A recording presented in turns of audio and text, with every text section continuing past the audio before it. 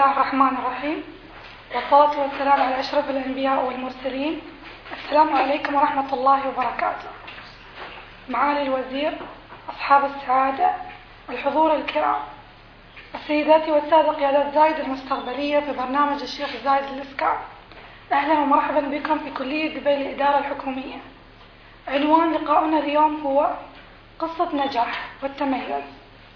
لا نطيل عليكم ونحن في صدد التعرف قصة نجاح لشخصية إماراتية، شخصية ناجحة ومتميزة وممثلة لدولة الإمارات العربية المتحدة في أنحاء الدول، والذي تخرج ونال الماجستير من جامعة الجورج واشنطن في العلوم السياسية، وحصل على الدكتوراه في العلوم السياسية من جامعة كامبريدج في المملكة المتحدة. يسرني الآن باسمكم أن نبدأ ونستمع لقصة نجاح معالي الوزير الدكتور محمد أنور قرقاش، وزير الدولة للشؤون الخارجية ووزير الدولة للشؤون المجلس الوطني الاتحادي ورئيس مجلس أمناء كلية دبي للإدارة الحكومية. فليتفضل مشكورا.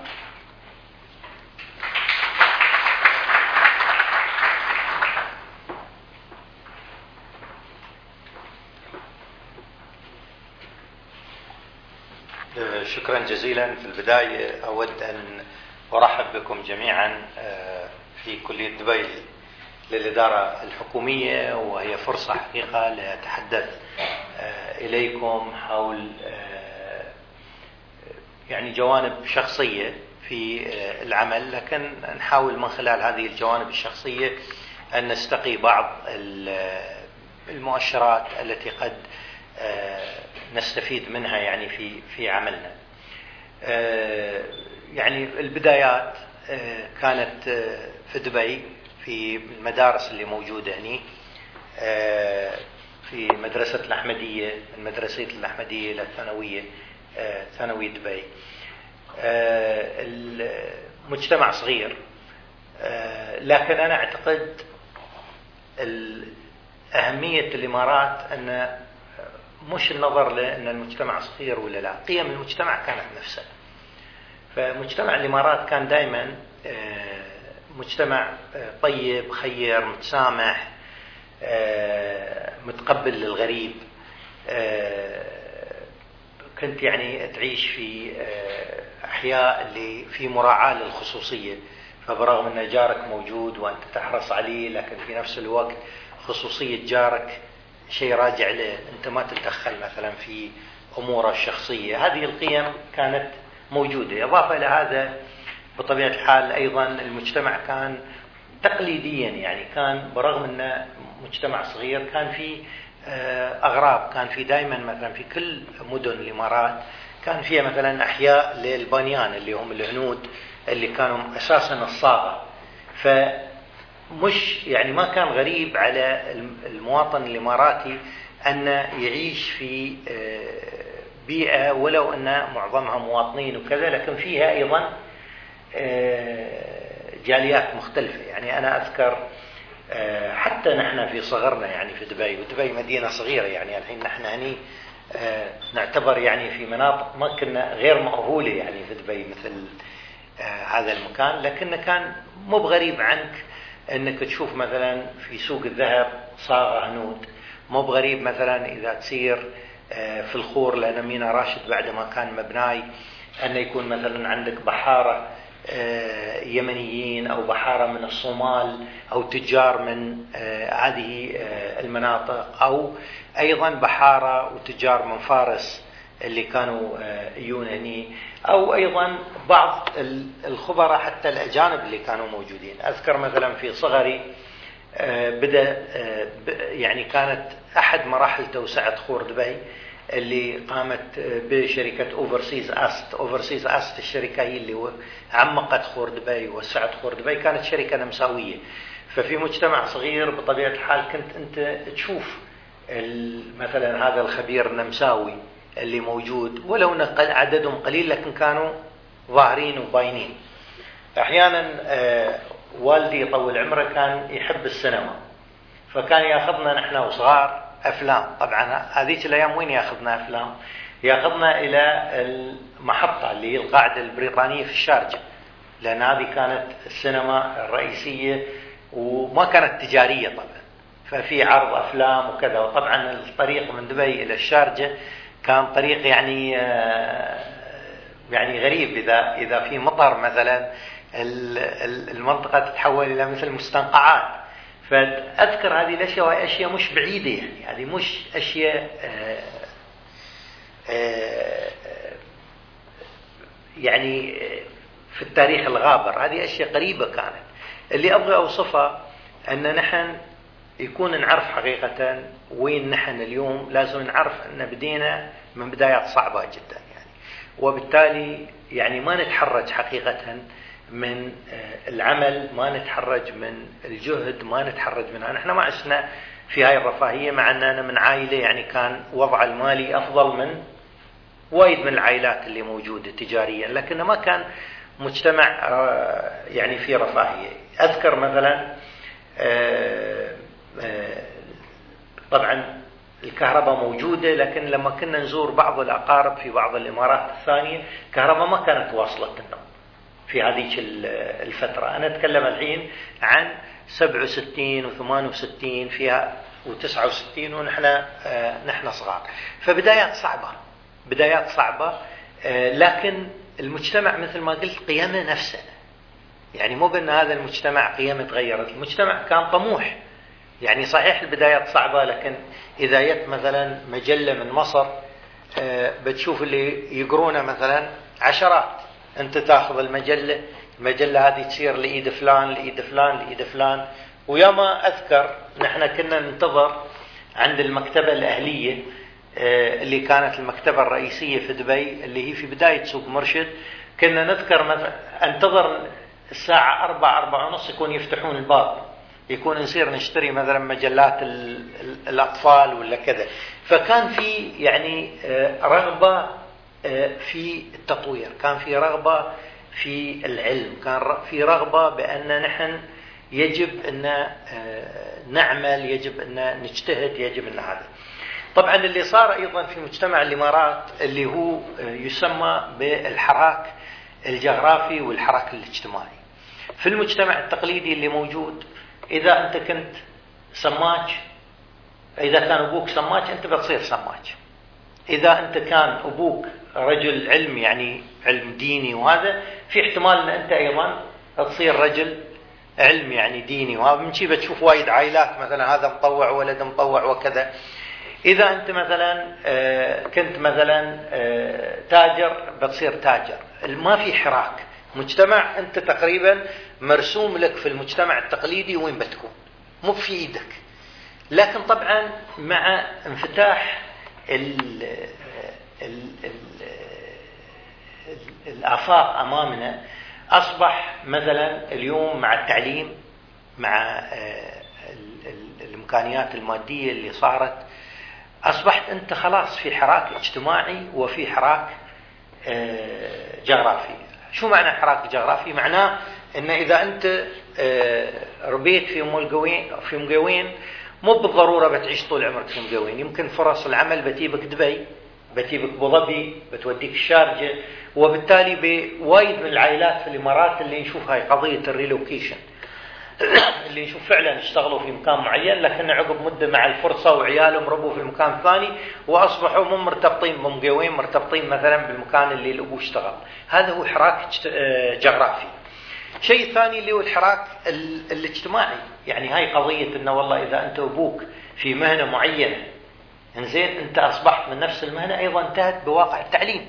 واقع التعليم لا، أن أنا صحيح أن أبوي مثلا كان تاجر، لكن أنا تعلمت وأصبحت مهندس، وبالتالي رحت في مهنة ثانية أيضا مع توسع العمل الحكومي. اللي أوصفه اللي هي بدايات نحن بدينا فيها. يعني أنا أذكر في السنة قبل الأخيرة من الثانوية كان في برنامج معروف يسمونه على أبواب الجامعة، اللي هو برنامج اللي كل يعني اللي في السنوات النهائية من الثانوية يعني يشوفون نفسهم أنهم الناضجين. هم اليوم أصبح طبعا قضية الجامعي أصبح شيء أساسي اليوم. فالمجتمع كان يشوف أن اللي بعده في آخر سنة في الثانوية كان حامل دكتوراه يعني في هذه الفترة. أيضا المجتمع تقدم وتطور من هذه الناحية، لكن حتى مع هذا التطور اللي أقوله أن القيم الأساسية للمجتمع هي نفسها. المجتمع كان سمح وما زال سمح، المجتمع كان خير وما زال خير، المجتمع كان يحرص على قضايا تتعلق بتطوير الذات والعمل والقيم الاجتماعية وما زال من هذه الناحية، لكن طبعا تغيرت الأحجام وتغير المكان من هذه الناحية. من هذا الواقع السنة اللي تخرجت كانت سنة تأسيس جامعة الإمارات، وأذكر أن اخترت أني أسير أمريكا، وما كان هذا خيار غريب. نحن كنا صف من 30 طالب، 23 منا ساروا أمريكا من 30، و7 ساروا أماكن مختلفة، حد جامعة الإمارات حد كذا. لكن هذه كانت السنة اللي هي سنة بدء جامعة الإمارات سنة 77. اليوم يوم أفكر أقول، في هذاك الوقت ما فكرت طبعا بهذه الطريقة، بس اليوم اللي أفكر أقول نحن في سنة 77 يوم صرنا أمريكا، يعني كانت 6 سنوات على بدء على قيام الدولة، 6 سنوات على قيام دولة الإمارات، يعني دولة توه بعد ما استكملت يعني أطرها التشريعية، مؤسسات إلى آخره. يوم مثلا مسافر إلى أمريكا من هني، أعتقد هاي المنطقة كلها مو مبناية طبعا. يعني أذكر يوم تصير أنت كنت تأخذ تأشيرتك في أبو ظبي من السفارة الأمريكية، أذكر ترجع من أبو ظبي مثلا دبي وما تشوف شيء أبدا، إلين فجأة يعني تشوف هذا التريد سنتر اللي توه مبناي في سنة 75 أو 76، يعني إلين توصل هني أنت ما تشوف دبي أساسا من هذه الناحية. يعني بعتقد كانت قناعة موجودة عندنا بأن التعليم مهم جدا، وهذه القناعة اللي هي القناعة الأساسية اللي يجب أن نحملها حقيقة. يعني في نهاية المطاف أنا في رأيي أن الإنسان التعليم يغيره، التعليم يضيف إليه، التعليم يطور قدراته، والإنسان أيضا يجب أن يكون يعني يتعلم باستمرار إذا اتيحت للفرصة. يعني بما معناه اليوم إذا واحد قال لا أنا خلصت جامعة وفي سني أنا مثلا، عمره ما بيتعلم الكمبيوتر، لأن الكمبيوتر في هذه الأيام ما كان يعني بعد جزء من الانتشار اللي نشوفه في كل مكان. أنا أعرف أن مثلا الوايدين مثلا يشوفون عندهم عقدة اللغة الإنجليزية مثلا. أنا أشوف الإنسان يجب أن يتجاوز هذه العقدة، لأن اللغة الإنجليزية اليوم مو بلغة. أنا بالنسبة لي أعتبر اللي يتعلم لغة هو اللي يتعلم غير العربي والإنجليزي. اللي يقول لي والله أنا تعلمت هندي، تعلمت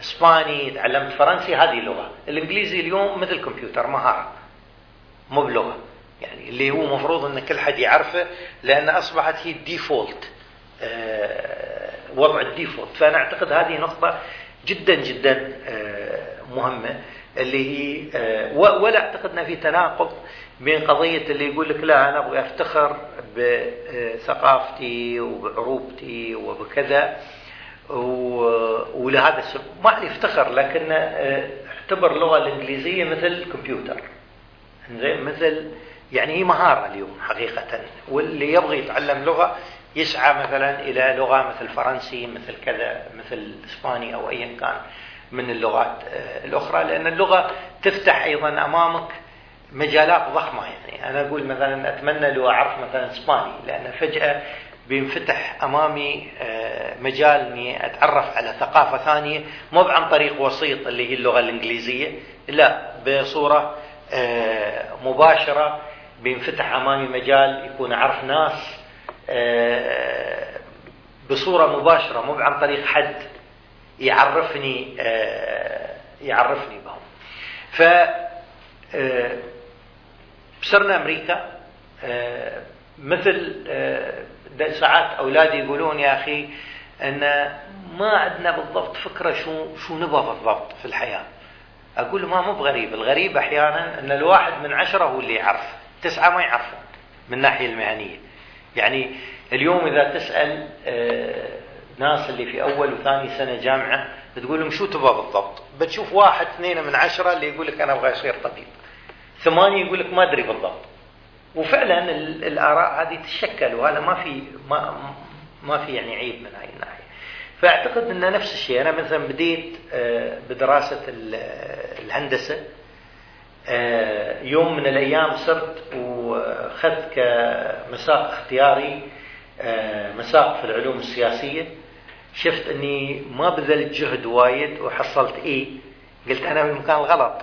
زين، إذا هذا شيء يعني مثلا يعجبني وما أحتاج، وهذا ليش مضيع وقتي في الهندسة، غيرت التخصص. فالعلم مهم،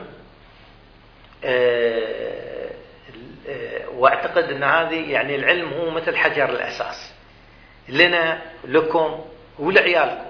فالعلم جدا مهم، لان اليوم نحن ما بنقدر حقيقة ننهض من دون العلم. درسنا، وحتى في هذيك الفترة ما عندي فكرة انه والله بصير بشتغل في المكان الفلاني او بصير المكان الفلاني. الواحد مهم انه يتخرج. تجربة كانت زينة في امريكا. اعتقد الشيء المهم فيها غير موضوع التعليم اللي هو موضوع الاعتماد على النفس. لأن مرة ثانية واحد كان عمره مثلا 17 أو 18 سنة، ففجأة لازم يفتح حساب، هو اللي لازم يدفع لأجارة، هو اللي لازم يدفع الكهرباء، يأمن على السيارة، يرتب ميزانيته. واعتقد كل الإخوان اللي درسوا في الخارج هذه ميزة، لأن أصبحوا نوعا ما عنده استقلالية، وبالتالي في جزء مهم جدا اللي هو جزء الاعتماد على النفس. كملت ماجستير في واشنطن. بعد الماجستير رجعت إلى الإمارات. بعدني مو بواضح شو أبغى أسوي بالضبط، بعده مو بواضح، لكن يعني فكري أساسا أنه بشتغل في الحكومة لأنه دارس علوم سياسية. طبعا الإمارات اللي جيت مو منقطع عنها، لأن خلال هاي الفترة كنني مرتين في السنة مثل كل الطلبة، كنني في إجازة الصيف وإجازة الكريسماس اللي هي السنة الميلادية والأعياد الكريسماس، في هاي الفترة اللي كانت عندنا إجازات مدرسية. طبعا كل سنة البلد تتغير، كل 6 أشهر البلد فعليا تتغير. شارع جديد، بناية جديدة، توسعة في المطار، طريق أبو ظبي يتحسن،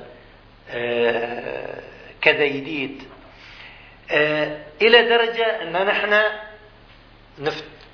كوننا هني نعيش في بلد في هذا الانتقال السريع نفتكر أن هاي سنة الحياة اللي سرعة التغيير. بالعكس، أنت أحيانا تصير مناطق معينة تشوفها ما تغيرت. أنا مثلا قبل شهر صرت إلى أول مدينة صرت لها في أمريكا، وميتها تقريبا من سنة 82، يعني 30 سنة، شفتها ما تغيرت نفسها. الناس طبعا تغيروا وصاروا محتم، لكن المدينة نفسها أبغى أشوف بناية غير، أبغى أشوف شيء غير.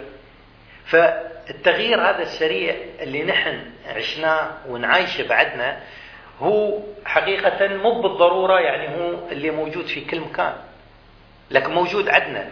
وأنا أعتقد من نعم الله سبحانه وتعالى علينا أن الإنسان يكيف نفسه. مثل الإنسان ساعات يفقد عزيز، يتم ألم هذا الفقدان موجود، لكن في نهاية المطاف الإنسان يكيف نفسه. يعني من هاي الناحية نفس الشيء أنا أعتقد أن نحن تكيفنا تكيف كبير جدا مع التغيير اللي صار في الإمارات. إلا ساعات نجلس نفكر نقول تذكر مثلا الشيء الفلاني، تقول تعال سبحان الله شوف كيف تغيرت الأمور، كيف هذا. مدرستنا مثلا الأحمدية كانت في الرأس، هدموها مؤخرا، هاي كانت الأحمدية الجديدة، يعني الأحمدية القديمة باقية بس الجديدة هدموها. قبل ما يهدمونا كم سنة دخلت أشوف يا أخي الساحة اللي كانوا يلعبون فيها مباريات الكرة كل فسحة وكان فيها دورات، وهذا وحيدة عودة. يوم أشوف الساحة أشوفها صغيرة الحين متواضعة، الصفوف متواضعة. طبعا نحن أيام بعد اللي نحن في الصفوف هاي ما فيها كنديشنات يعني من هاي الناحية. فحقيقة الإنسان يكيف نفسه، وأعتقد أن هذه الإنسان يجب أن يشوف هذه الناحية كنعمة. لأن إذا واحد بيتم على طول ينصدم وعلى طول يتألم وعلى طول يتضايق، ما بينظر بعد ليوم اللي عقب ويوم اللي عقب وما إلى ذلك. رجعت هني، دخلت جامعة الإمارات كمعيد. جتني فرصة من جامعة كامبريدج هي من أعرق جامعات العالم، وقلت له هاي فرصة ما تضيع، مع أنه ما كان يعني على بالي أساسا أن أبغى أكمل دكتوراه. والماجستير دوم زين، لأن الماجستير قصير والماجستير يفيدك مهنيا.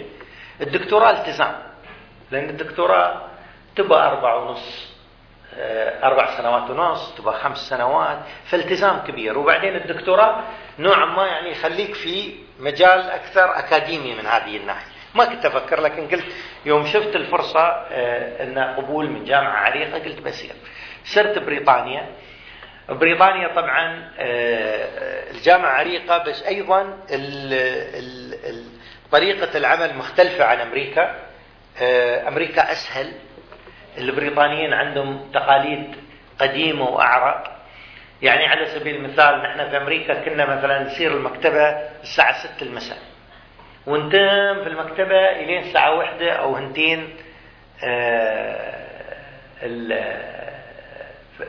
بالليل، يعني العادة مثلا. والعادة بعد في الويكند واحد يصير أكثر. يومينا بريطانيا شفنا أن المكتبات بنت 6 المساء. فطريقة العمل هني مختلفة. حصلنا مكتبة لمكتبة الحقوق، فقمنا نصير مكتبة الحقوق. ما فيها تدفئة أو تدفئتها ضعيفة.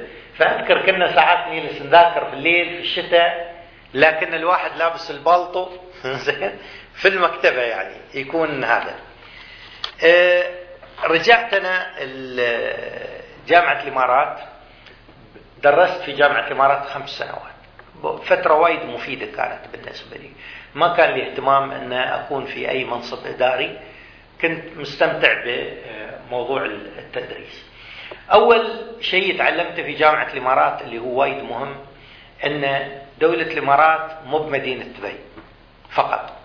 ليش؟ لأن لما تكون أنت رابي في مدينة معينة تفتكر أن كل الدولة مثل مدينة اللي أنت منها، لكن حقيقة في الجامعة لا. شفت أن عندنا طلبة من كل الإمارات، وبالتالي أن برغم أن نحن نفس البلد لكن في أيضا تنوعات بسيطة، يعني في التوجه، في الأمر هذا، في هذه المسألة. فهذه أعتقد كانت من الأشياء المهمة اللي أعطتني أعتقد نظرة أشمل. لأن أنا مرة ثانية يعني أرجع، أنا من مدينة تجارية ومن أسرة تجارية، فتعرف نظرتك شوية يعني يصير له نوع من التوازن أكثر، لأن تشوف البلد بصورة أشمل. يعني أعتقد هذه نقطة كانت جدا مهمة. حاولت أيضا في هذه الفترة أن تكون أن في علاقتي مع الطلاب ما يكون في تكلف وايد. وأنا أعتقد هذا الشيء اللي أيضا أحمله في العمل، يعني أن يكون هناك طبعا خط من الاحترام ونوع من العلاقة اللي بسميها يعني علاقة فيها احترام متبادل، لكن من دون تكلف. وأعتقد هذا جدا مهم، قدرة الشخص أنه يتعامل مع زملائه إنزين بأي طريقة. هو المفروض الإنسان يكون نفس الشخص، سواء كان في بداية حياته إنزين المهنية وبعدها في أول سلم الوظيفي، أو يرتقي في هذا السلم الوظيفي والله سبحانه وتعالى ينعم عليه بالنجاح. وهذا الإنسان يجب يكون نفسه. تعلمت أيضا أن ما أسمع وايد للإشاعات، أعتقد هذه أيضا من الأشياء اللي يعني أنا أشوفها كجزء من طريقة إدارتي للأمور. في البداية طبعا أول ما تي مكان جديد كل حد يجيك يبغي يخبرك عن شيء، عقب مدة يشوف أن أنت مو مهتم وايد بهاي الأشياء، يعني أنه والله ترى فلان ما يداوم وايد، فلان ما أدري شو كذا. يمكن أنت تفقد ساعات بعض الأشياء، يمكن بعض التفاصيل تمر عليك، لكن اللي تخلقها تخلق ثقة أكبر مع الفريق اللي يشتغل وياك. هذه من الأشياء أيضا اللي تعلمت أن النجاح جماعي.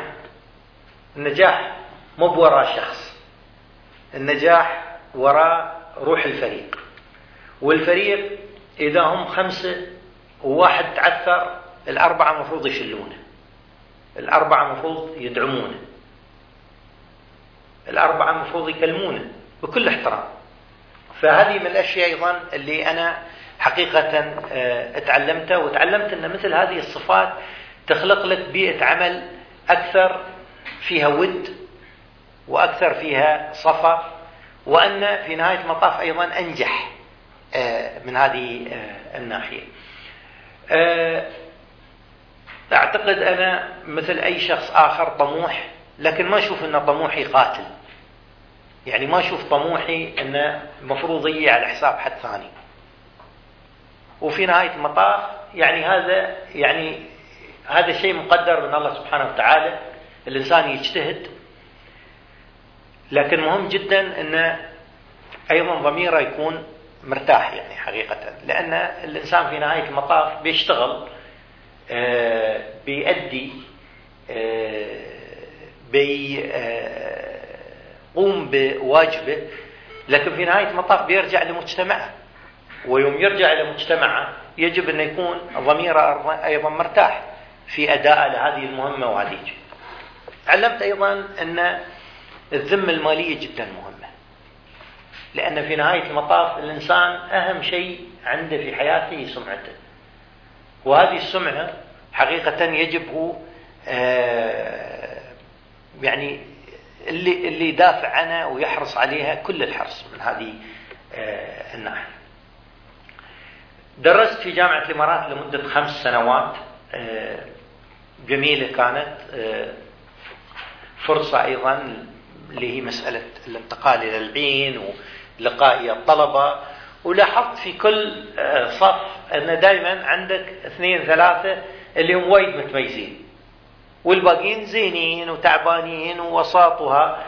ولاحظت أن من الصفوف الشباب وصفوف البنات أن ما في فرق.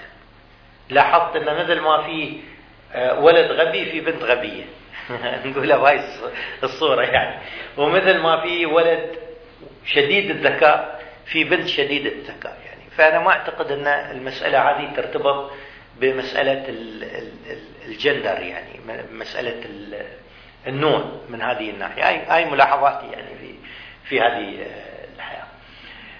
طبعا لاحظت أيضا أن صارت ثورة في عمل المرأة في المنطقة، لأن نحن أذكر يومينا في الثمانينات نادر أنك تدخل جهة حكومية وتشوف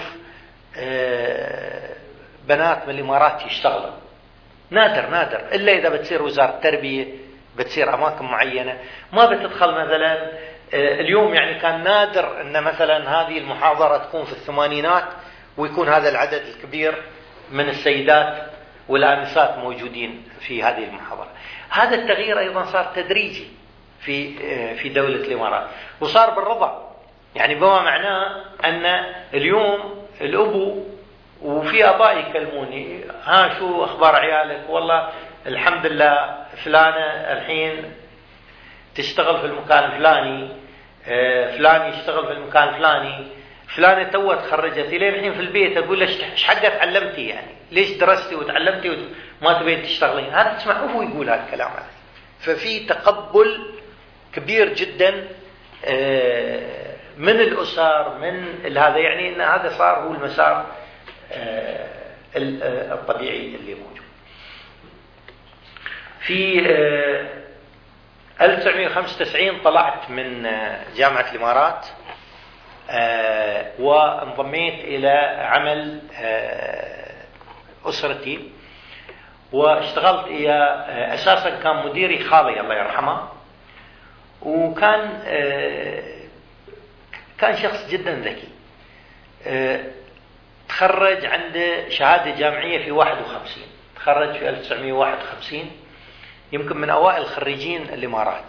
زين، حتى في هذه الفترة يعني كان في السبعينات، مو بواحد صغير يعني، لكنه كان تخرج لغته الإنجليزية وايد زينة كانت.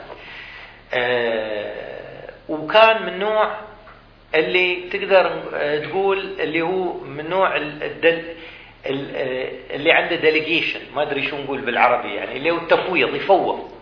مو من النوع اللي بيجي وبيطالع كل تفصيل وكذا، لا يفوض. فبديت أنا يعني، هو حقيقة عرض علي، قال لي إذا بتطلع من الجامعة نبغيك عندنا في الشغل. اوكي، مو مشكلة. وهذه عمل يعني عمل عائلي، بس هو اللي كان مسؤول عنه. بديت اشتغل اياه، استغربت هدوءه، ريال وايد هادي. اي المكتب، طبعا هو كان عنده مدير عام، وكان في السبعينات من العمر، توفى في الثمانينات. اي المكتب الصبح، يجلس يشوف الجريدة، ما له دخل بالشغل أبدا، لكنه شو يطالع الأمور المالية، كيف بيعكم، لا تقترضون وايد، شو الستوك اللي عندكم. وعقب يونا بعض الزوار، وكان بعد من نوع الانطوائي، فما كان وايد يعني اللي يشوف ناس ولا هذا. لكن يوم تجلس يا كان عنده روح دعابة ونكتة مهم جدا يعني. إنزين، إلى درجة أن تيجي تتساءل تقول إذا هذا الرجال ما كان هالقد انطوائي، كان يمكن شغلنا وعملنا كان يمكن بيتضاعف عشرات المرات، لأنه كان حقيقة من طينة مختلفة. يعني إماراتي متخرج في سنة 50، اللغة الإنجليزية متميزة، قدرته المالية وايد زينة، ذكي كذا كذا، لكنه ما كان وايد يحب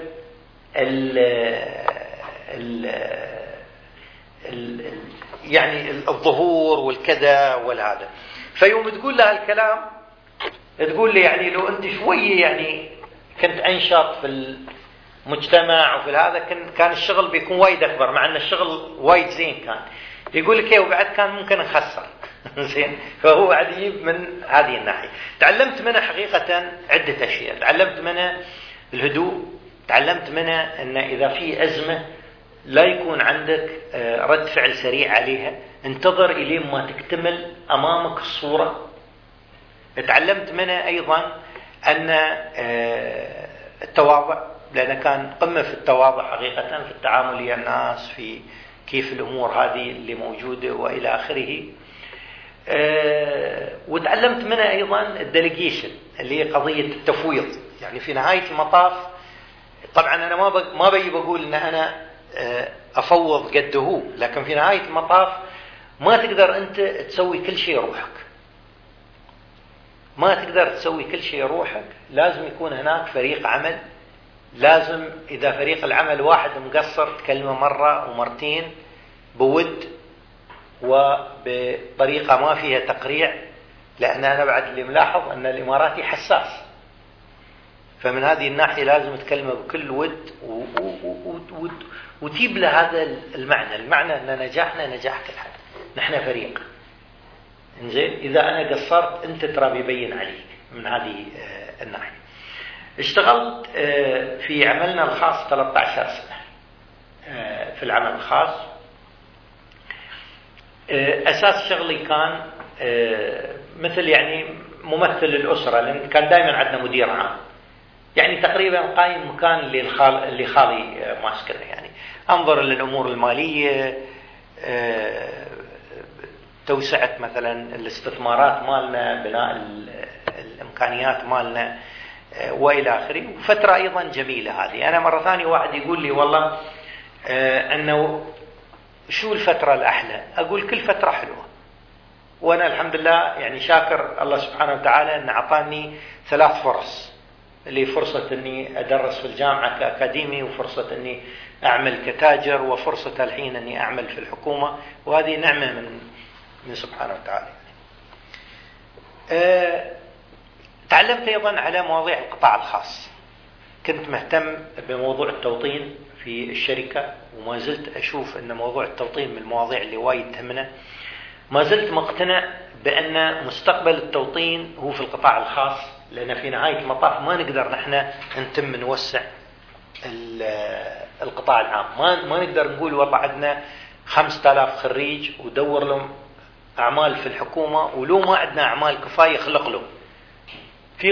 في قطاعات وايد اليوم في مجتمعنا نسبة المواطنين في القطاع الخاص يمكن 1-2%، ففي سقف يعني يشلنا سنوات من هذه الناحية. في أماكن طبعا اللي هو القطاع الخاص ما يقدر يدفع المعاشات اللي يقدر يجيب مواطنين، لكن في وايد أماكن يقدر. يعني إذا ني مثلا نشوف أحد المجالات اللي كانت تقليديا معاشات زينة موجودة والمواطنين غير موجودين، اللي هو مجال الإعلان، الدعاية والإعلان. يعني أذكر أيام الطفرة الدعاية والإعلان من الجهات اللي فيها يعني معاشات جيدة للمواطنين وفيها فرص أيضا للارتقاء، لكن ما كان عندنا مواطنين يدخلون هالمجال. وأعتقد أن في الفترة الجاية حقيقة مسألة التوطين في القطاع الخاص أنا أعتقد هم رئيسي، لأن مع زيادة أعداد الخريجين القطاعات المحلية الحكومية ما بتقدر تتحمل هذا الجانب. عملي الثاني اللي هو العمل في القطاع الخاص كان في سفر كثير،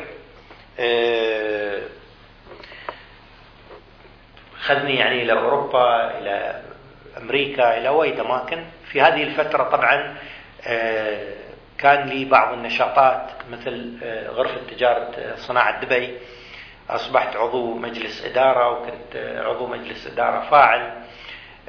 في نفس الوقت بسبب اهتماماتي الأكاديمية أيضا اشتغلت مو بصورة رسمية لكن بصورة غير رسمية، مثل استشاري في بعض المواضيع للحكومة. يعني خاصة أن مثلا أن الشيخ عبد الله بن زايد كان يطول عمره طالب عندي، فعقب ما تخرج علاقتنا بقت.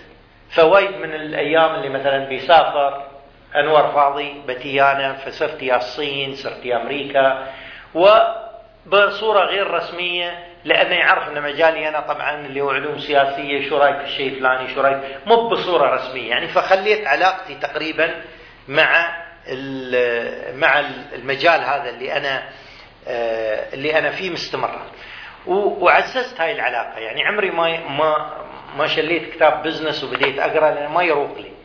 كل قراءاتي كانت في الأشياء اللي أنا دارسنها، يعني اللي كانت العلاقات الدولية، العلوم السياسية، وكنت حريص على استمرار المتابعة هنا. وهذا اللي هو قضية تعزيز الإمكانيات. أنا أقول دائما كل واحد منكم، كل وحدة منكم لازم حقيقة من ناحية القراءات يسوي 3 أشياء. أول شيء يشوف الجريدة اليومية بسرعة، ولا يشوف بس الصفحات المحلية، يشوف حتى الأشياء اللي هي الدولية، على الأقل يكون عنده معرفة شو اللي جاري، من دون ما يقول لا أنا بتخصص سياسة، لا أنا بغيك بس تعرف معرفة يعني عامة. إضافة لهذا يقرأ ويصير دورات في مجال عمله، لكن أبغيه بعد في نفس الوقت أنه يترك هاي الأشياء ويقرأ أيضا روايات، قصص، أشياء تهمه لعدة أشياء، يكون يوسع مداركه ويعزز لغته. يعني اليوم أنت مثلا يوم تقرأ رواية تشوف مثلا فكر معين، لكن تعزز لغتك. قريت مثلا في الموضوع الثاني، نوع قراءاتك في الأشياء اللي أنت يعني اقرأ في الأشياء المهنية اللي تخص عملك، لكن لا تخلي هاي القراءة طاغية، لكن في نفس الوقت اقرأ في اللي أنت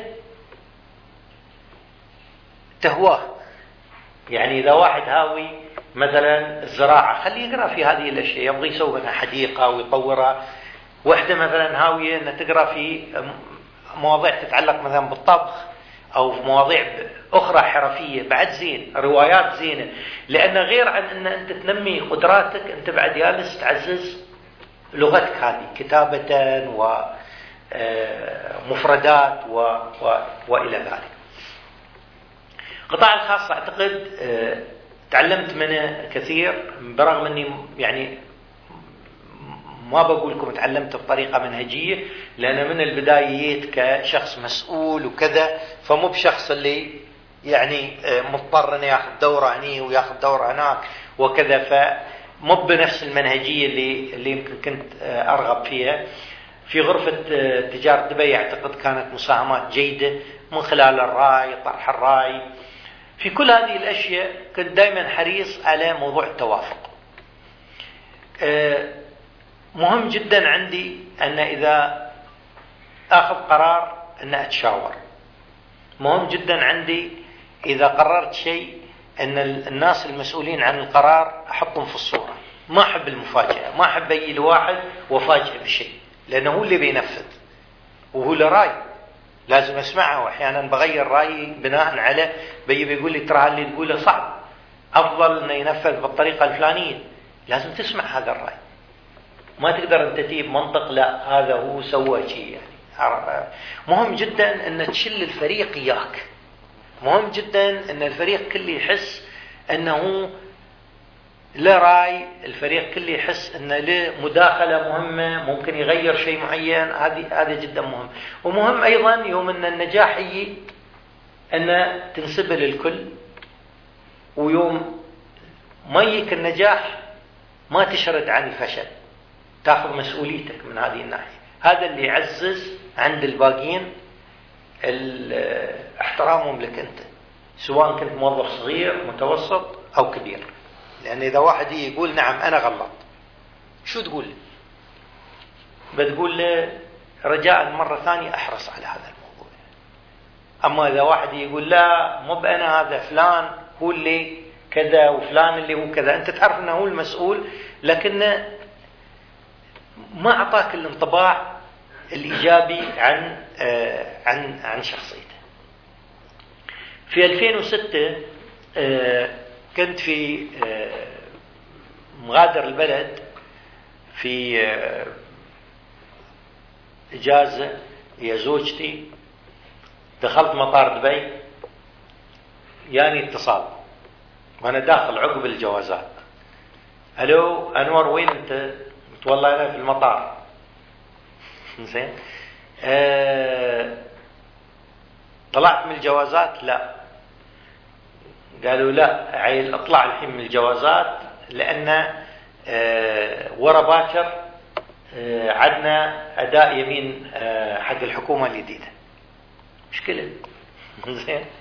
طبعا اتصلت وكذا، الحين كيف تدخل؟ دامغين جوازك أنت موجود، اتصلت وهذا وقدرت أطلع له. هنا طبعا لازم ترتب نفسك. وزارة جديدة اللي وزارة الدولة شؤون المجلس الوطني، لازم ترتب. قلت لازم نبغي لنا فريق، لأن أنا أعرف أن هذه الوزارة بتكون مسؤولة عن الانتخابات الجاية. في فكرة رئيس الدولة طرح الفكرة السنة اللي قبل في 2005، الحين مرت تقريبا لا مرت 3 أشهر أو كذا يعني على الكلمة مالها. إذن هذا هو بيكون. أول شيء مريت عند خالي، قلت له كذا كذا صاير، ما فرح. زين، ما فرح. قال منو عيل اللي بيشتغل هني؟ زين، هذا أول شيء قلت له. زين، قلت له والله ما أدري يعني، لكن يعني هذه سنة الحياة يعني. كنت واضح طبعا، طلعت من اللي هو العمل الخاص، لأن صعبة يعني أنك تكون في الحكومة وتكون مسؤول يومي في عمل خاص، في تضارب، في كذا، في هذا. وأذكر اتصلت بطارق لوتا، كان طارق توه طالع من غرفة تجارة دبي، وقلت له طارق فكر. صار طارق استخار ورد، وكونا فريق. والفريق هذا حقيقة اللي هو فريق اللي شكل الوزارة وبدأ يضع البرنامج مال الانتخابات. تجربة جديدة لنا. الفريق هذا حقيقة فريق كلهم تميزوا اليوم في الحكومة، مجموعة اللي قامت، لأنها كانت مسؤولية جماعية، تم تنظيم الأمور. توفقت حقيقة في مجموعة من الأخوة المتميزين، على رأسهم طارق وأخوان ثانيين، ونظموا أول انتخابات كانت ناجحة في بلد عمره ما شهد انتخابات، ونظموا الانتخابات الثانية أيضا عقب، وشكلنا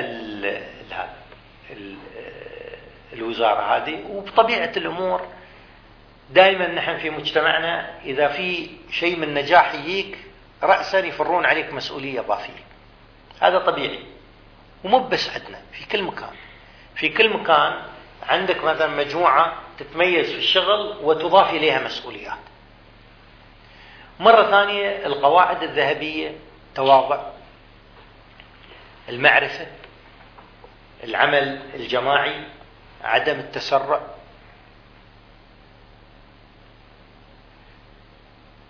هذه كلها نقاط جدا مهمة. في نفس الوقت من خلال العمل الجماعي هذا بدأ مجلس الوزراء يجتمع. الشيخ محمد بن راشد طبعا نعرفه معرفة طيبة كحاكم البلد، وأن في تواصل طبعا بين المواطنين أنا اللي انتبهت له شيء أعرفه في الشيخ محمد، وشيء انتبهت له من خلال جلسات مجلس الوزراء. شيء اللي أعرفه أن الشيخ محمد هو شخص متفائل على طول، يعني حتى ما في شك أن بتكون هناك أزمات وأزمات يفكر فيها مثل ما أي حاكم يفكر، لكن بتشوفه متفائل. عمرنا ما سمعنا منه قلق، شك، بكل التفاؤل. هذه نقطة. النقطة الثانية اللي انتبهت لنا في إدارته أوكي، عندي اتصال الشيخ عبد الحصر، بس إذا تسمحوا لي دقيقة بس. سوري، دقيقة وراجع بس.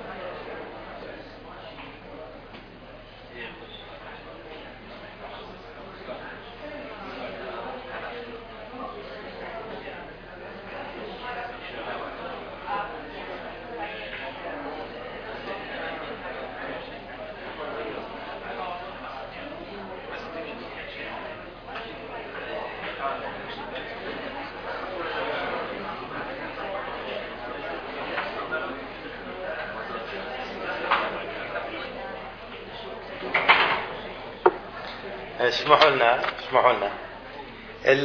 بكلمكم بعد عن مكالمة هاتفية جزاكم الله.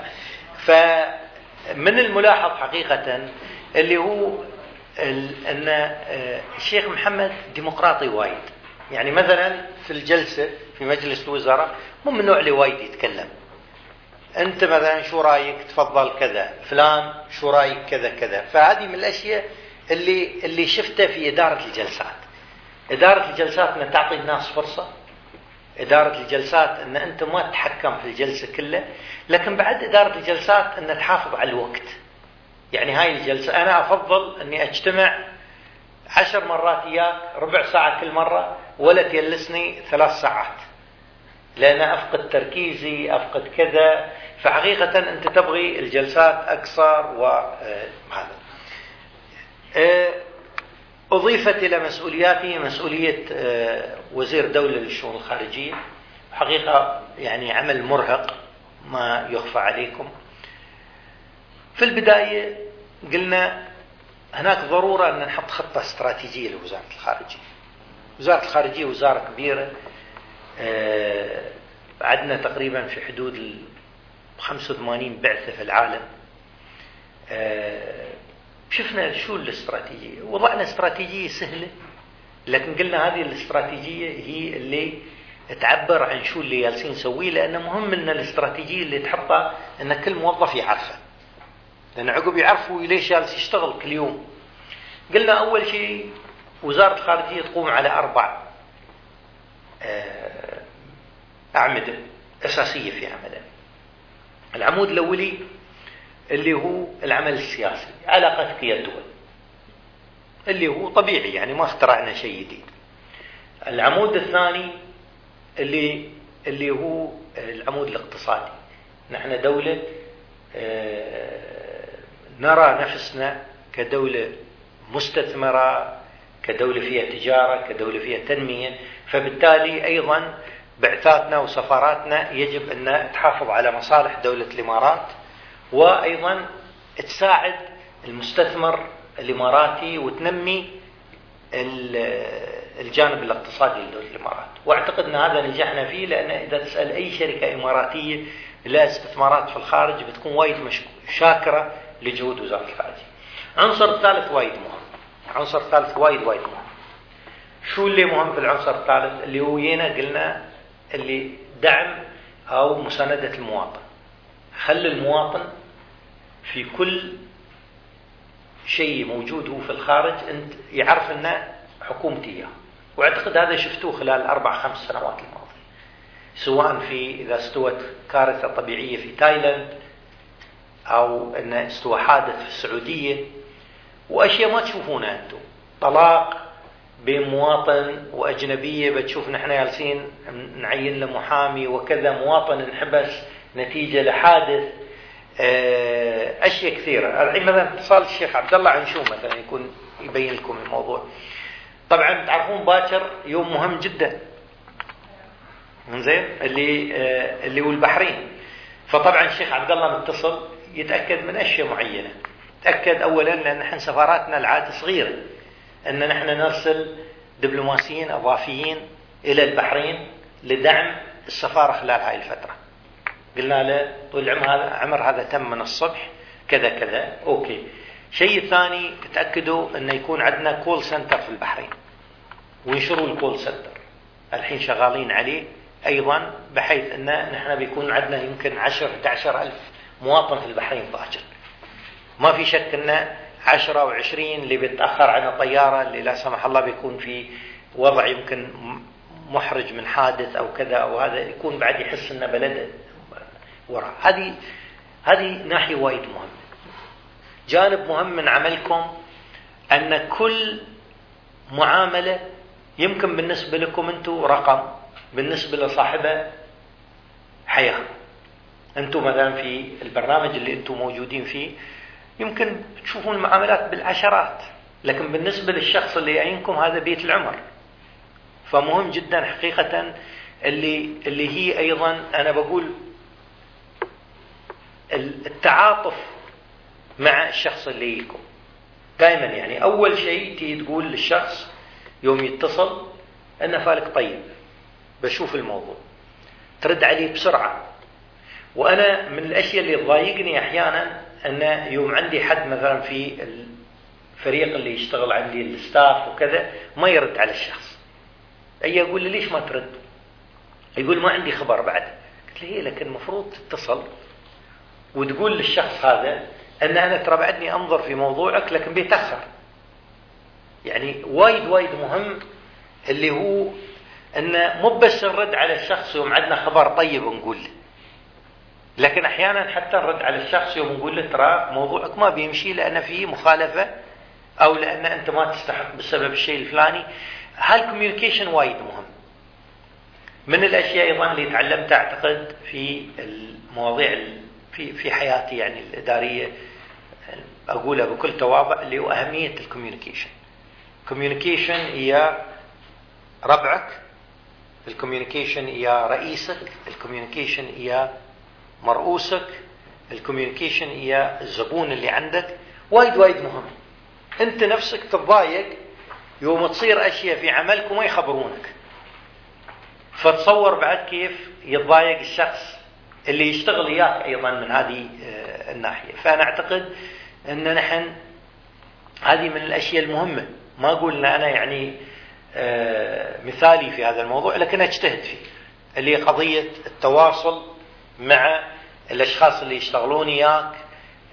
تقول لهم ترى التفكير في الموضوع الفلاني كذا، الموضوع الفلاني كذا. فأعتقد هذه المسألة أيضا مهمة جدا. أعتقد أني بخلص يمكن إذا في بعض الملاحظات بكل اختصار. تجربتي مرة ثانية أقول يعني نعمة من الله سبحانه وتعالى أن أعطاني هاي الفرصة أن يعني أشتغل في 3 مهن مولية مختلفة عن بعض: أكاديمي، في القطاع الخاص، في الحكومة. يعني ما أحزن على أي منهم. كل فترة مرتبطة بفترة معينة في حياة الإنسان، أشوفها كلها في أمور اللي هي تطوير الذات. أنتظر بفارغ الصبر إن يوم بيني إعفاء من مهمتي هذه بكل أمانة، يعني لأن الإنسان بعد ما يقدر يتم على طول في نفس المهمة. وأنا ملاحظ حقيقة أيضا هذه تجربة أو شيء معين في التجربة الإماراتية. تشوف أن التجربة الإماراتية تشوف الواحد أول 2 انتقل بين 6 وظائف، طلع من الجامعة واشتغل 2 هني وما عيب، اشتغل 3 أشهر هني ما عيب كذا، أقبل ما عليه، أقول إنه بعد عنده حماس الشباب وكذا. عقب هي وظيفة معينة تم فيها بعد 20 سنة، بعد هذا غلط حقيقة. فنحن حقيقة أيضا حتى من الناحية المهنية أنا أعتقد أن الإنسان يجب أن ويطالع أن كل 5 سنوات في حياته يعني يؤدي شيء وعقب يطور نفسه. والتطوير مثل ما قلت يقوم بتنمية القدرات الذاتية، تنمية المهارات الأساسية مثل الكمبيوتر والإنجليزي وغيره. الاطلاع الخارجي اللي أقول لكم أنه إذا أنتم تحبون شيء معين اقروا فيه، لا يعني كهواية لا تقرأ في الشيء اللي ما يعيبك، اقرأ في الشيء اللي يعيبك، لكن على الأقل بهاي الطريقة مداركك بتتوسع، مفرداتك بتتعزز، قدرتك على التعبير أيضا بتكون أكثر متمكنة. فهذا أيضا مهم. دورات مهمة من هذه الناحية. بيئة العمل مرة ثانية أكرر اللي هي قضية التواضع، شيء رئيسي في هاي الحياة، لازم يعني الإنسان يحمله طول عمره. قضية العمل الجماعي، قضية أن أنت اليوم الحياة مثل ما يقولون مو بزيرو سم جيم، زيرو سم جيم أن أنا رابح أنت خاسر. إذا أنت تنظر إلى الحياة بهاي الطريقة أنت الخاسر. الحياة مو بزيرو سم جيم، الحياة أنا رابح وأنت رابح. كيف نوجد هذا الأسلوب يكون كلنا نكون ناجحين؟ طموح زين، لكن أيضا طموح يجب أن يأتي بوسائل مشروعة ويجب أن يأتي أيضا مو على حساب مشاعر الآخرين وبطرق يعني غير طيبة، لأن في النهاية الإنسان اللي ضميره اللي لازم يكون هو مرتاح يا ضميره. النقطة الأخيرة حقيقة اللي هي عن بلدنا اللي أنا بديت بها، دولة الإمارات يعني من الدول الناجحة الحمد لله، غير كاملة، أكيد عندنا مشاكل، لكن نحن كلنا علينا حقيقة العمل لبقاء هذا النموذج الناجح. لا نفترض أن الفرص اللي يتنا مضمونة لأبنائكم وأبناء أبنائكم. الفرص هذه بتكون مضمونة من خلال عملكم أنتم ومن خلال عملنا كلنا. فلا نفترض أن الاستقرار هذا والرخاء والفرص هذه أن يعني في شركة تأمين مأمنة عليهم، لا، هذه أشياء بإيدنا، يا أما نحن نعززها أو يا أما نحن نخسر. فحقيقة حتى في عملكم دائما فكروا في المصلحة الجماعية، فكروا في مصلحة المجتمع، في مصلحة البلد، في مصلحة الدولة، في مصلحة زملائكم في العمل، وأدوا وخلوا قنوات التواصل الكوميونيكيشن اللي تكلمنا عنها مفتوحة مع زباينكم، مع زملائكم، مع رؤسائكم، لأن هذه الطريقة المهمة أن كل يوم واحد الصبح يوم ينش ويجي إلى مكان العمل يكون مرتاح نفسيا أنه ضمن فريق وضمن مجموعة. وشكرا.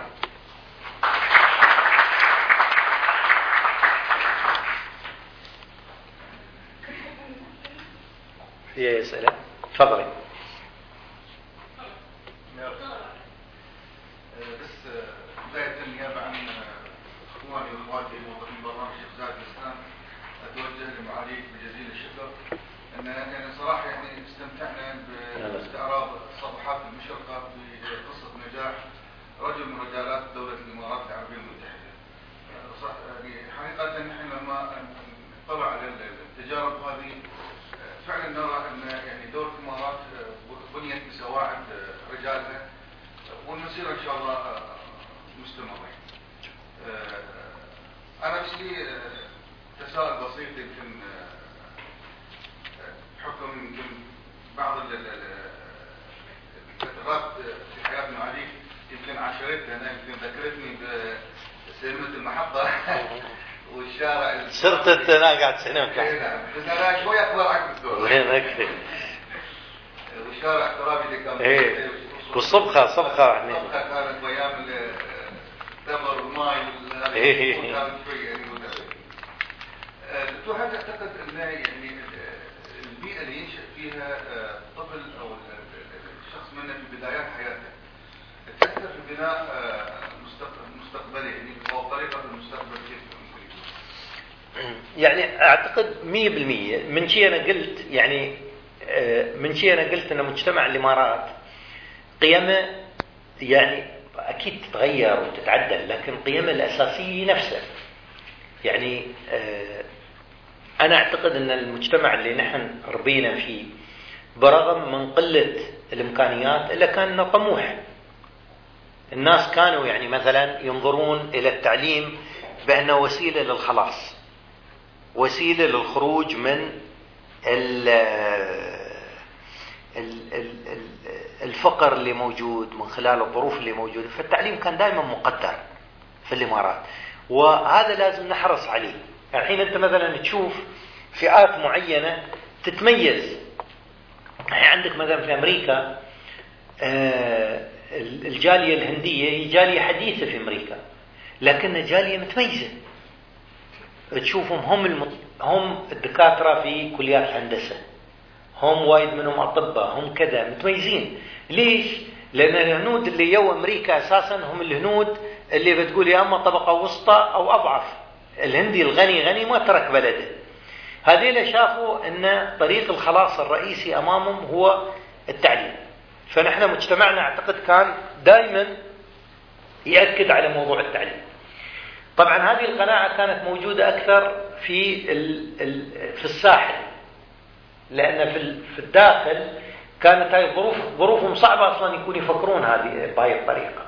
لكن طبعا مع الانفتاح اللي صار والإمكانيات المادية اللي تمت، مثل ما قلت أصبح هذا الحراك الاجتماعي وهذا الحراك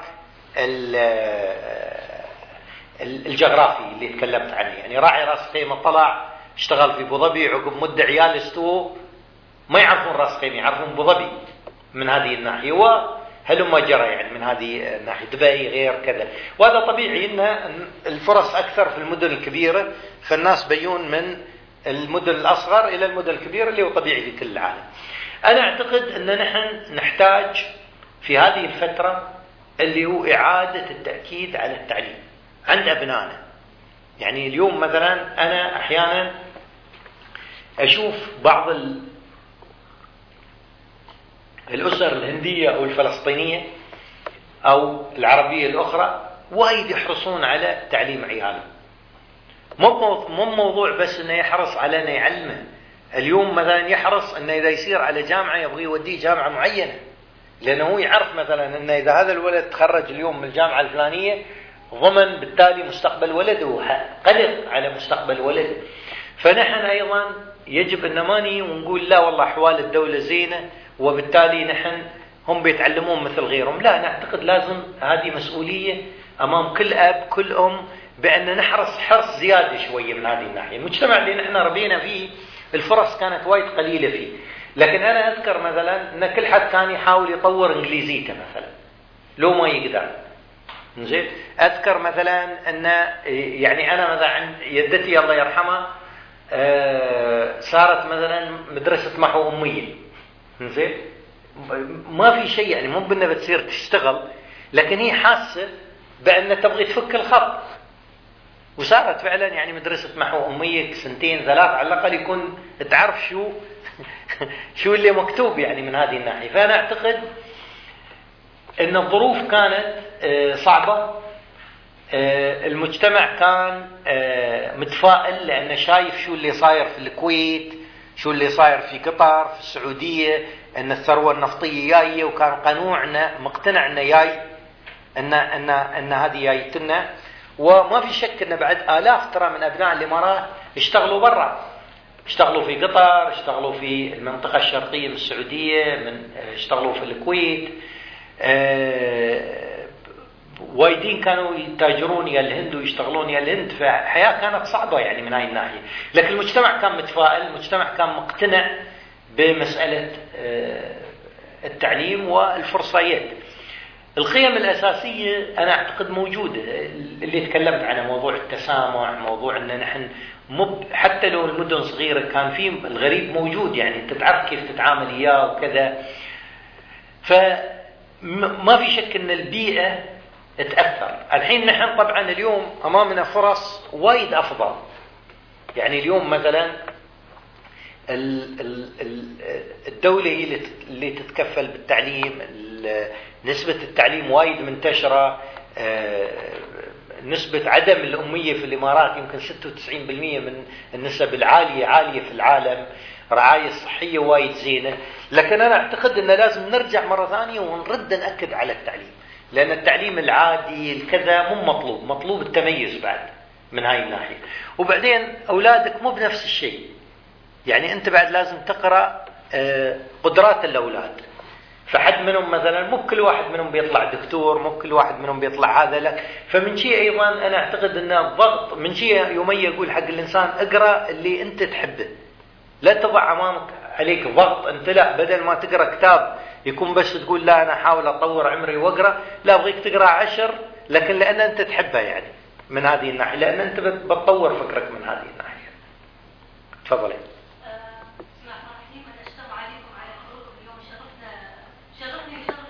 الله يسلمك. الله يسلمك. نحن نستقيم، بس كان عندي سؤال بسيط. تفضل.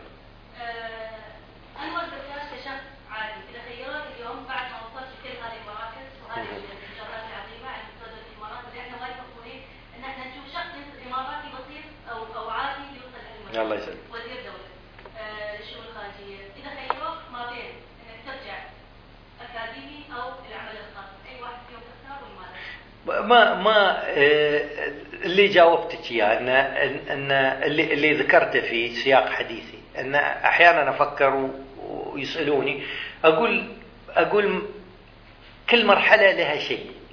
يعني تعرفين يعني مثلا ما تقدر أنت تعيد اختراع ماضيك. كل مرحلة أعتقد لها لذتها، وأنت لازم تكون نفس الشخص. أنت لازم تكون طموح، متواضع، متواصل، شغول، وكل مرحلة لها لذتها. لا حد يفكرنا يعيد اختراع فترة. أنا هاي الطريقة اللي أنظر إليها يعني. وأعتقد حتى مثلا يوم بي مثلا المرحلة اللي عقب ما أدري شو بتكون، ما أبغي بعد أتندم على الفترة هاي لأني أنا في نهاية المطاف ما أبغي أشوف نفسي أن دوري في المجتمع لأني وزير. دوري في المجتمع لشخصي يعني. فالمنصب أو المكان هو عبارة عن مهمة الواحد يؤديها بأمانة ويؤديها بإخلاص، ويعرف أنه زايد، ويكون دوره لشخصه من هذه الناحية. فأنا يعني إجابتي لنفسي على هذا السؤال أن ما في عودة للخلف. يعني أعتقد لكل مرحلة يعني جاذبيتها، ولكل مرحلة وتتناسق بالعمر بعد. ترى تتناسق بعد بالعمر يعني من هذه الناحية. أنا اللي أقوله أن يعني أشكر الله سبحانه وتعالى أن أعطاني هاي الفرصة، أن يعني أن حصلت هاي الثلاث مهن اللي وايد مختلفة عن بعض يعني. وأشوف أن هاي نعمة من رب العالمين يعني. تفضل.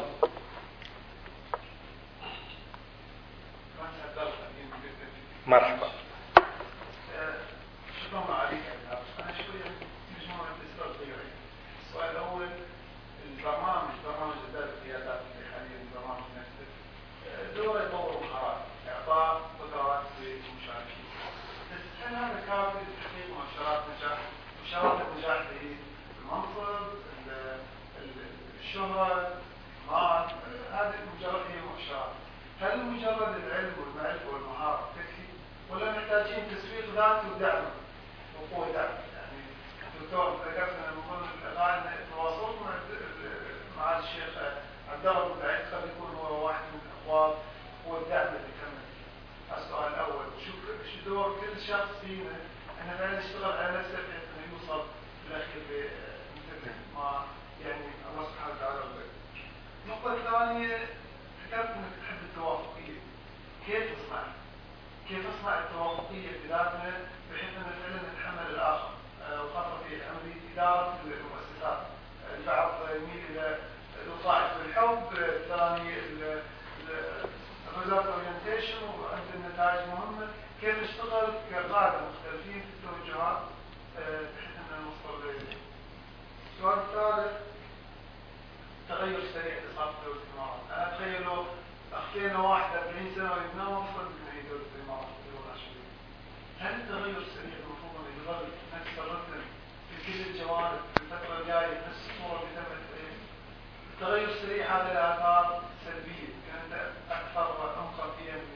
هل لازم يعاد صياغة الرتم السريع لأن يكون في بعض الجوانب مثلا الجانب الاقتصادي سريع جدا، الجانب الاجتماعي إلى آخره، لأن لو تركنا السريع ممكن يكون له أثر اجتماعي خطير.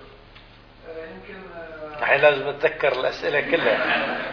زين، خلني أبدأ بالأول. الأول شو كان بالضبط؟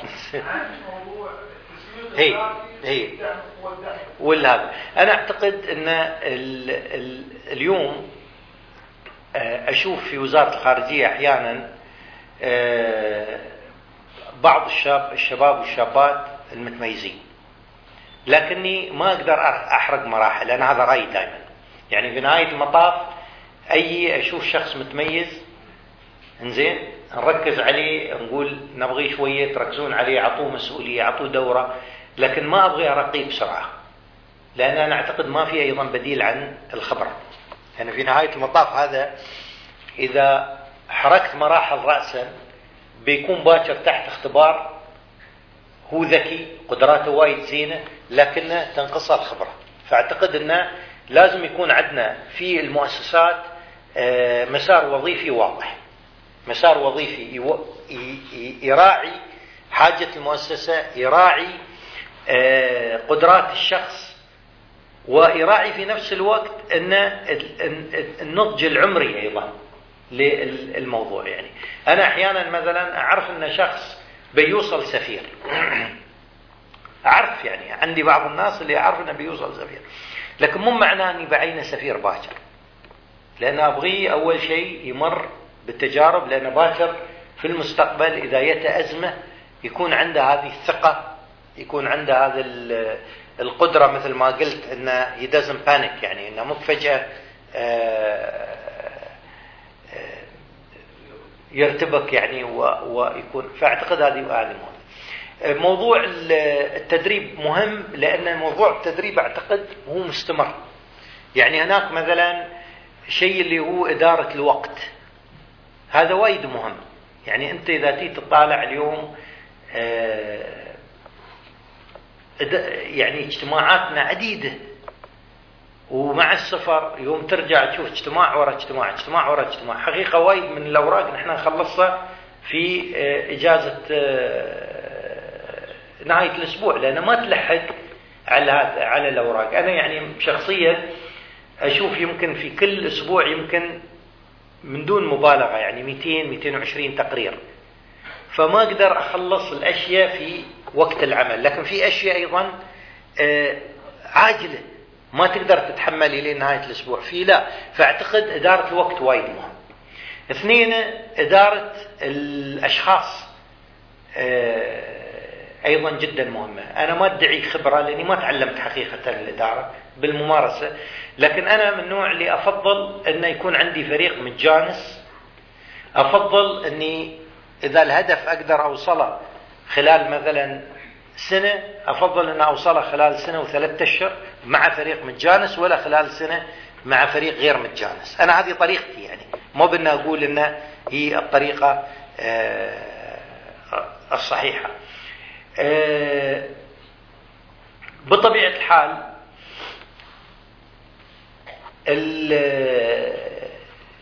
لازم يكون عندنا أسلوب يمكن أفضل لمعرفة الكفاءات. اليوم مثلا كل ما أنت تصير أعلى في مسؤوليتك كل ما الرادار مالك يضيق، فبالتالي يوم تيجي تفكر والله عندنا المكان الفلاني منو في بالنا، مو بالضرورة أنت جالس تشوف كل حد اللي في بالك. فهني أعتقد نحن أيضا حتى في هاي الأشياء أساليبنا لازم تتطور من خلال مثلا شركات اللي تبحث من خلال وهذا اللي نسويه حقيقة، أنه وايد في الأشخاص الكي يعني اللي تدورهم. يعني اليوم مثلا إذا مؤسسة رئيسية مثل الخارجية تبحث مثلا عن مدير IT، ما بتحصل في الخارجية مدير IT، لأن الخارجية مجموعة دبلوماسيين، فلازم تدور تقول والله أبغي مدير IT وأبغي مواطن، معناه لازم تسوي لك نوع من السيرش، فتي لشركات متخصصة في هذه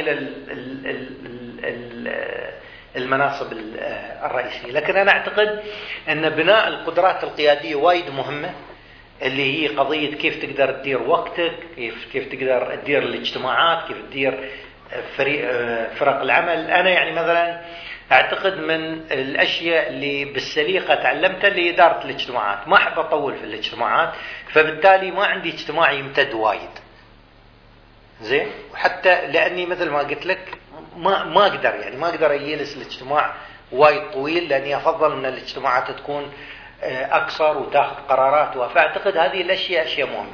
السؤال الثاني شو كان؟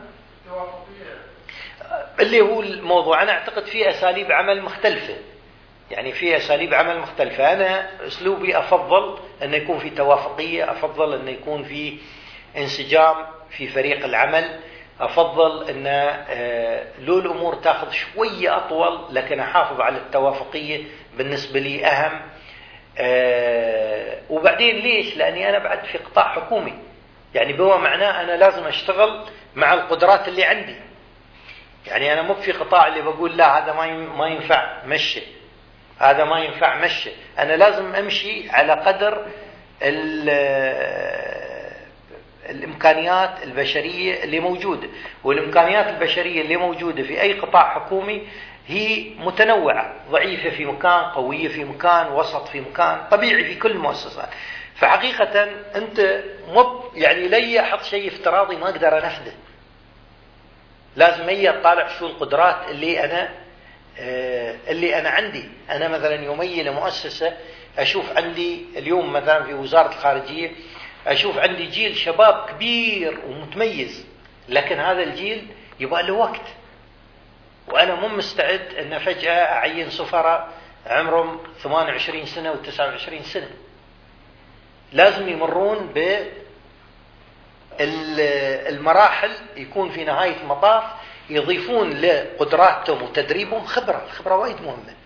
وفي نفس الوقت عندي جاب، لأن عندي مجموعة كبيرة من الشباب والشابات اللي هم في السلم يسمونهم ملحق وسكرتير ثالث، وعندي مجموعة لمخضرمة كبيرة اللي موجودة، هذه أيضا أبغى أستفيد منهم قبل ما يتقاعدون وكذا. وعندي في الوسط جاب موجود، يعني هذا الوضع اللي عندي، لكن هذا الجاب بينحل خلال 5 سنوات الجاية، لأن الجيل هذا الجديد اللي جاي يبدأ في الترقيات وفي التدريب وفي كذا وفي كذا كمؤسسة موجودة في وزارة الخارجية. عندي أنا مثلا في وزارة الخارجية تقريبا في حدود بين 25-30% مواطنات دبلوماسيات، وايد منهم برغم ان كلهم موقعين ان بيشتغلون برا ما يبغون يصيرون برا.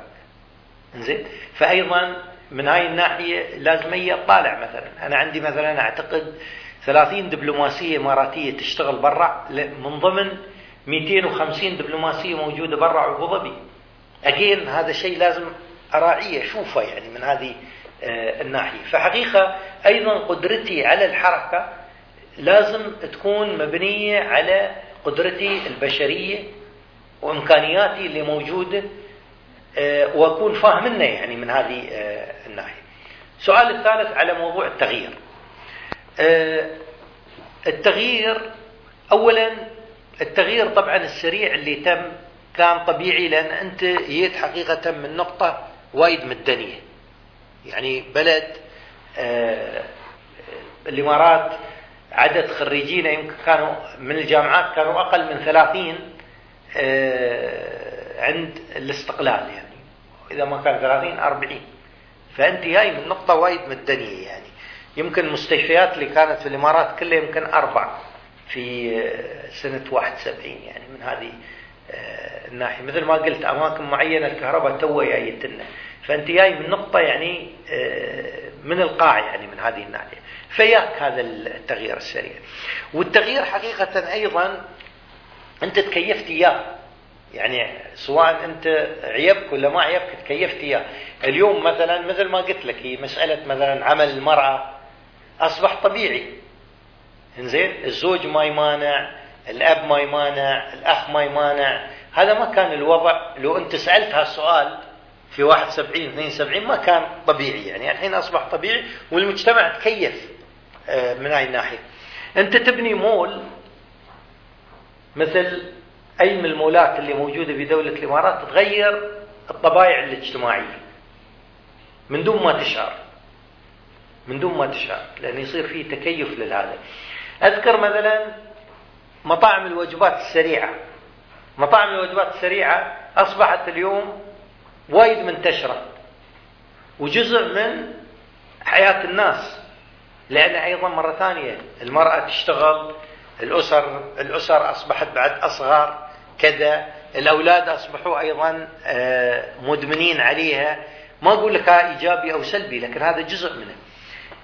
هل ممكن أن نحن نحد من هذا الموضوع؟ أنا من نوع اللي أشكك في هذه المسألة، لأن أنا أعتقد أن المجتمع عبارة عن آلة ضخمة ما تقدر أنت تتحكم فيها أبدا، ما تقدر تتحكم فيها. أنا بجيب لك مثال بسيط. قبل كم سنة شفت برنامج يتكلم فيه محمد حسنين هيكل بالإنجليزي، كان عن عبد الناصر.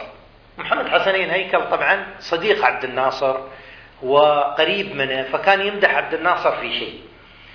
قال واجهتنا مشكلة في الستينات، اللي هي مشكلة النقد الأجنبي. فعبد الناصر طلب من وزير المالية أن يبلي قوائم بكل شيء تطلبه مصر من النقد الأجنبي. طبعا هذيك الأيام ما في كمبيوتر وهذا يكون يبونه باكر، اشتغلوا على الموضوع شهرين ثلاث، عقب شهرين ثلاث يابون له دفاتر فيها كل شيء مصر تطلبه. بدأ عبد الناصر يطالع وين النقد الأجنبي مال مصر يصير، حديد وصلب، ماشينري، كذا كذا كذا كذا، إلين وصل جبنة. قال نحن نطلب هالقد جبنة، انزين. قال حق وزير المالية أي شيء اللي ما يعرفه مقدم في الجيش المصري لا تطلبونه. هو كان رتبته يوم وصل إلى الحكم مقدم، زين. هيكل طبعا يمدحها من الرواية هذه، لأن هيكل صديقة وكذا، ويمدحها أن عبد الناصر كان يعني بنقول أنه متواضع في مطالبه وحاجاته وكذا، وكان شيء. أسمع عن اللقاء، أقول المجتمع ما يدار شيء، لأن أفرض أن أنا خياط، إنزين، شغلي قايم على أن أستورد قماش، شغلي قايم أن أستورد ماكينة سنجر في هذه الأيام، شغلي قايم أن أستورد مثلا أهداب وكذا، لا، ومن هذا الشغل أنا أعيل أسرتي وعيالي وكذا وكذا. وفجأة قالوا لي إن هاي الأشياء كلها ما تقدر تطلبها، فريت بشغلي من هاي الناحية. اللي أبغى أقوله أن المجتمع قضية توقيف أو قضية تعديل وتيرة التحول السريع في المجتمع. تقدر أنت تسوي بعض الأشياء، لكن ما عندك أنت كنترول يكون تقدر فعلا تاخذ قرار تقول لا نحن بنوقف، لأن المجتمع وايد متعقد والمجالات اللي فيه موجودة. فجأة أنت بتشوف أنك اتخذت قرار لسبب، بتشوف أنك ضريت قطاع معين ما كان في بالك من هذه الناحية. فأنا أعتقد أن أنت بصفة عامة نعم الكل مع تطور أكثر عقلاني، لكن أنا مو متأكد أن التطور الأكثر عقلاني هو بالضرورة أنت تقدر تتحكم فيه. ما أدري إذا هذه الإجابة. شكرا. أعتقد أن انتهى وقتنا يعني، ولا في سؤال واحد بعد ولا في شيء؟ زين. هي ترى جانب مهم دكتور ما طرح عمل تطوعي. هي تمام في الامور الفنيه. هي يعني العمل التطوعي دائما اشتغلنا فيه، سواء في ندوة الثقافة والعلوم، كنت في مجلس الإدارة، كان هدفنا طبعا أن يكون هناك نشاط ثقافي في المدينة، والندوة أعتقد مستمرة استمرار طيب من هاي الناحية.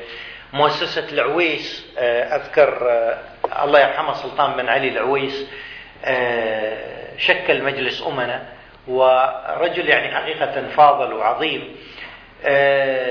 يوم شكل هذا المجلس يعني خلى المجلس مستقل، واستطعنا نحن كانت خطتنا أساسا أن ننمي القدرات المالية مع المجلس. فاليوم مؤسسة العويس يمكن أغنى مؤسسة خيرية تعنى بمجال الثقافة في العالم العربي منفعل، بمعنى العويس خلاص توفى من سنين يعني، لكن اسمه باقي والعمل المؤسسة هذه. وأنا حاليا رئيس مجلس الأمناء. يعني إذا أقدر أحط الأشياء في سياقة، كل واحد منكم هذا السياق اللي تكلمت عنه، مثل ما الإنسان يجب أن يؤدي في عمله، يجب يشوف بعد شو الأشياء اللي هو يحبه وشو الأشياء اللي تروق له في حياته الخاصة، ويحاول أنه يعني يضيف قيمة مضافة لمجتمعه. يعني في حد منكم مثلا مهتم مثلا بمسائل المعاقين، إذا مهتم بهذه المسائل ترى في مؤسسات هني يساعدوا فيها. حد مثلا يمكن يكون مب في مسائل المعاقين مثلا، مهتم مثلا بقضايا تتعلق مثلا بالفن التشكيلي والخط العربي وكذا، أيضا يكون واحد يساهم في هذا الجانب. مثلا حد مثلا مهتم بالعمل الخيري. حقيقة الإنسان، النقطة اللي ذكرها بهلال، الإنسان يجب أنه يعني يسعى أنه يحط بصمته في حياته من خلال عمله من جهة، من خلال أسرته من جهة، ومن خلال مجتمعه من جهة، لأن أعتقد هذا هو الشيء الطبيعي. ومن جهة قلت أن شوفوا شو الأشياء اللي تستهويكم، لا تشوفون الأشياء اللي حد يقولكم لا هذا زين، أنتوا شوفوا الأشياء اللي تستهويكم، لأن هذه الأشياء اللي بتخليكم على طول مهتمين. أنتوا تسوونها لأن أنتوا مهتمين فيها، مو بتسوونها لأن حد قايل لكم أن هذه ناحية مهمة. أنا أشكركم، يمكن طولت شوية. أنا اسمحوا لي أن العرض اللي تم يعني عرض بصورة وايد شخصية، يمكن مو ممنهج وايد، لكن أرجو أنه يكون فيه فائدة، وشكرا جزيلا.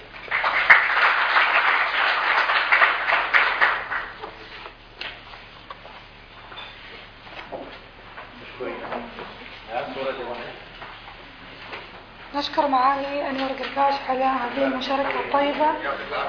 أدعو من قيادات زايد المستقبلية لأخذ صورة جماعية مع معالي الوزير. صورة جماعية.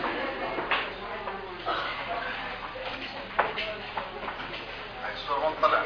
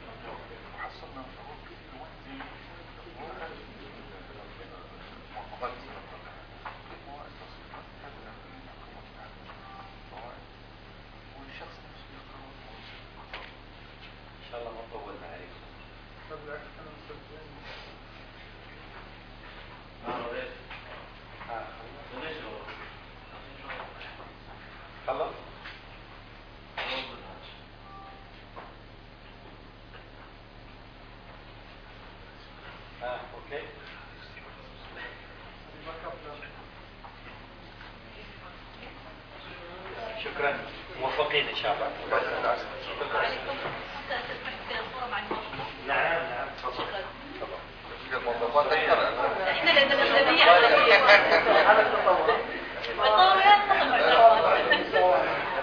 هاي عنصرية للدبر.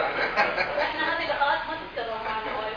والله نحاول تسريب بالبصمة مع ما بعض.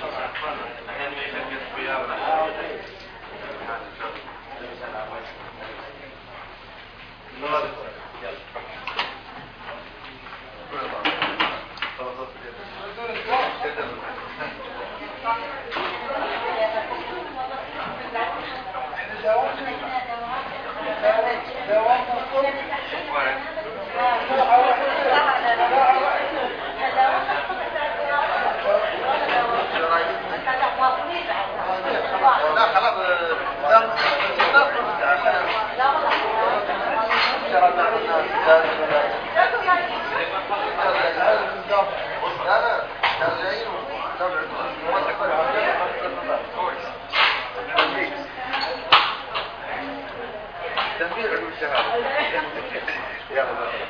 قلت أن التفاوض والدروس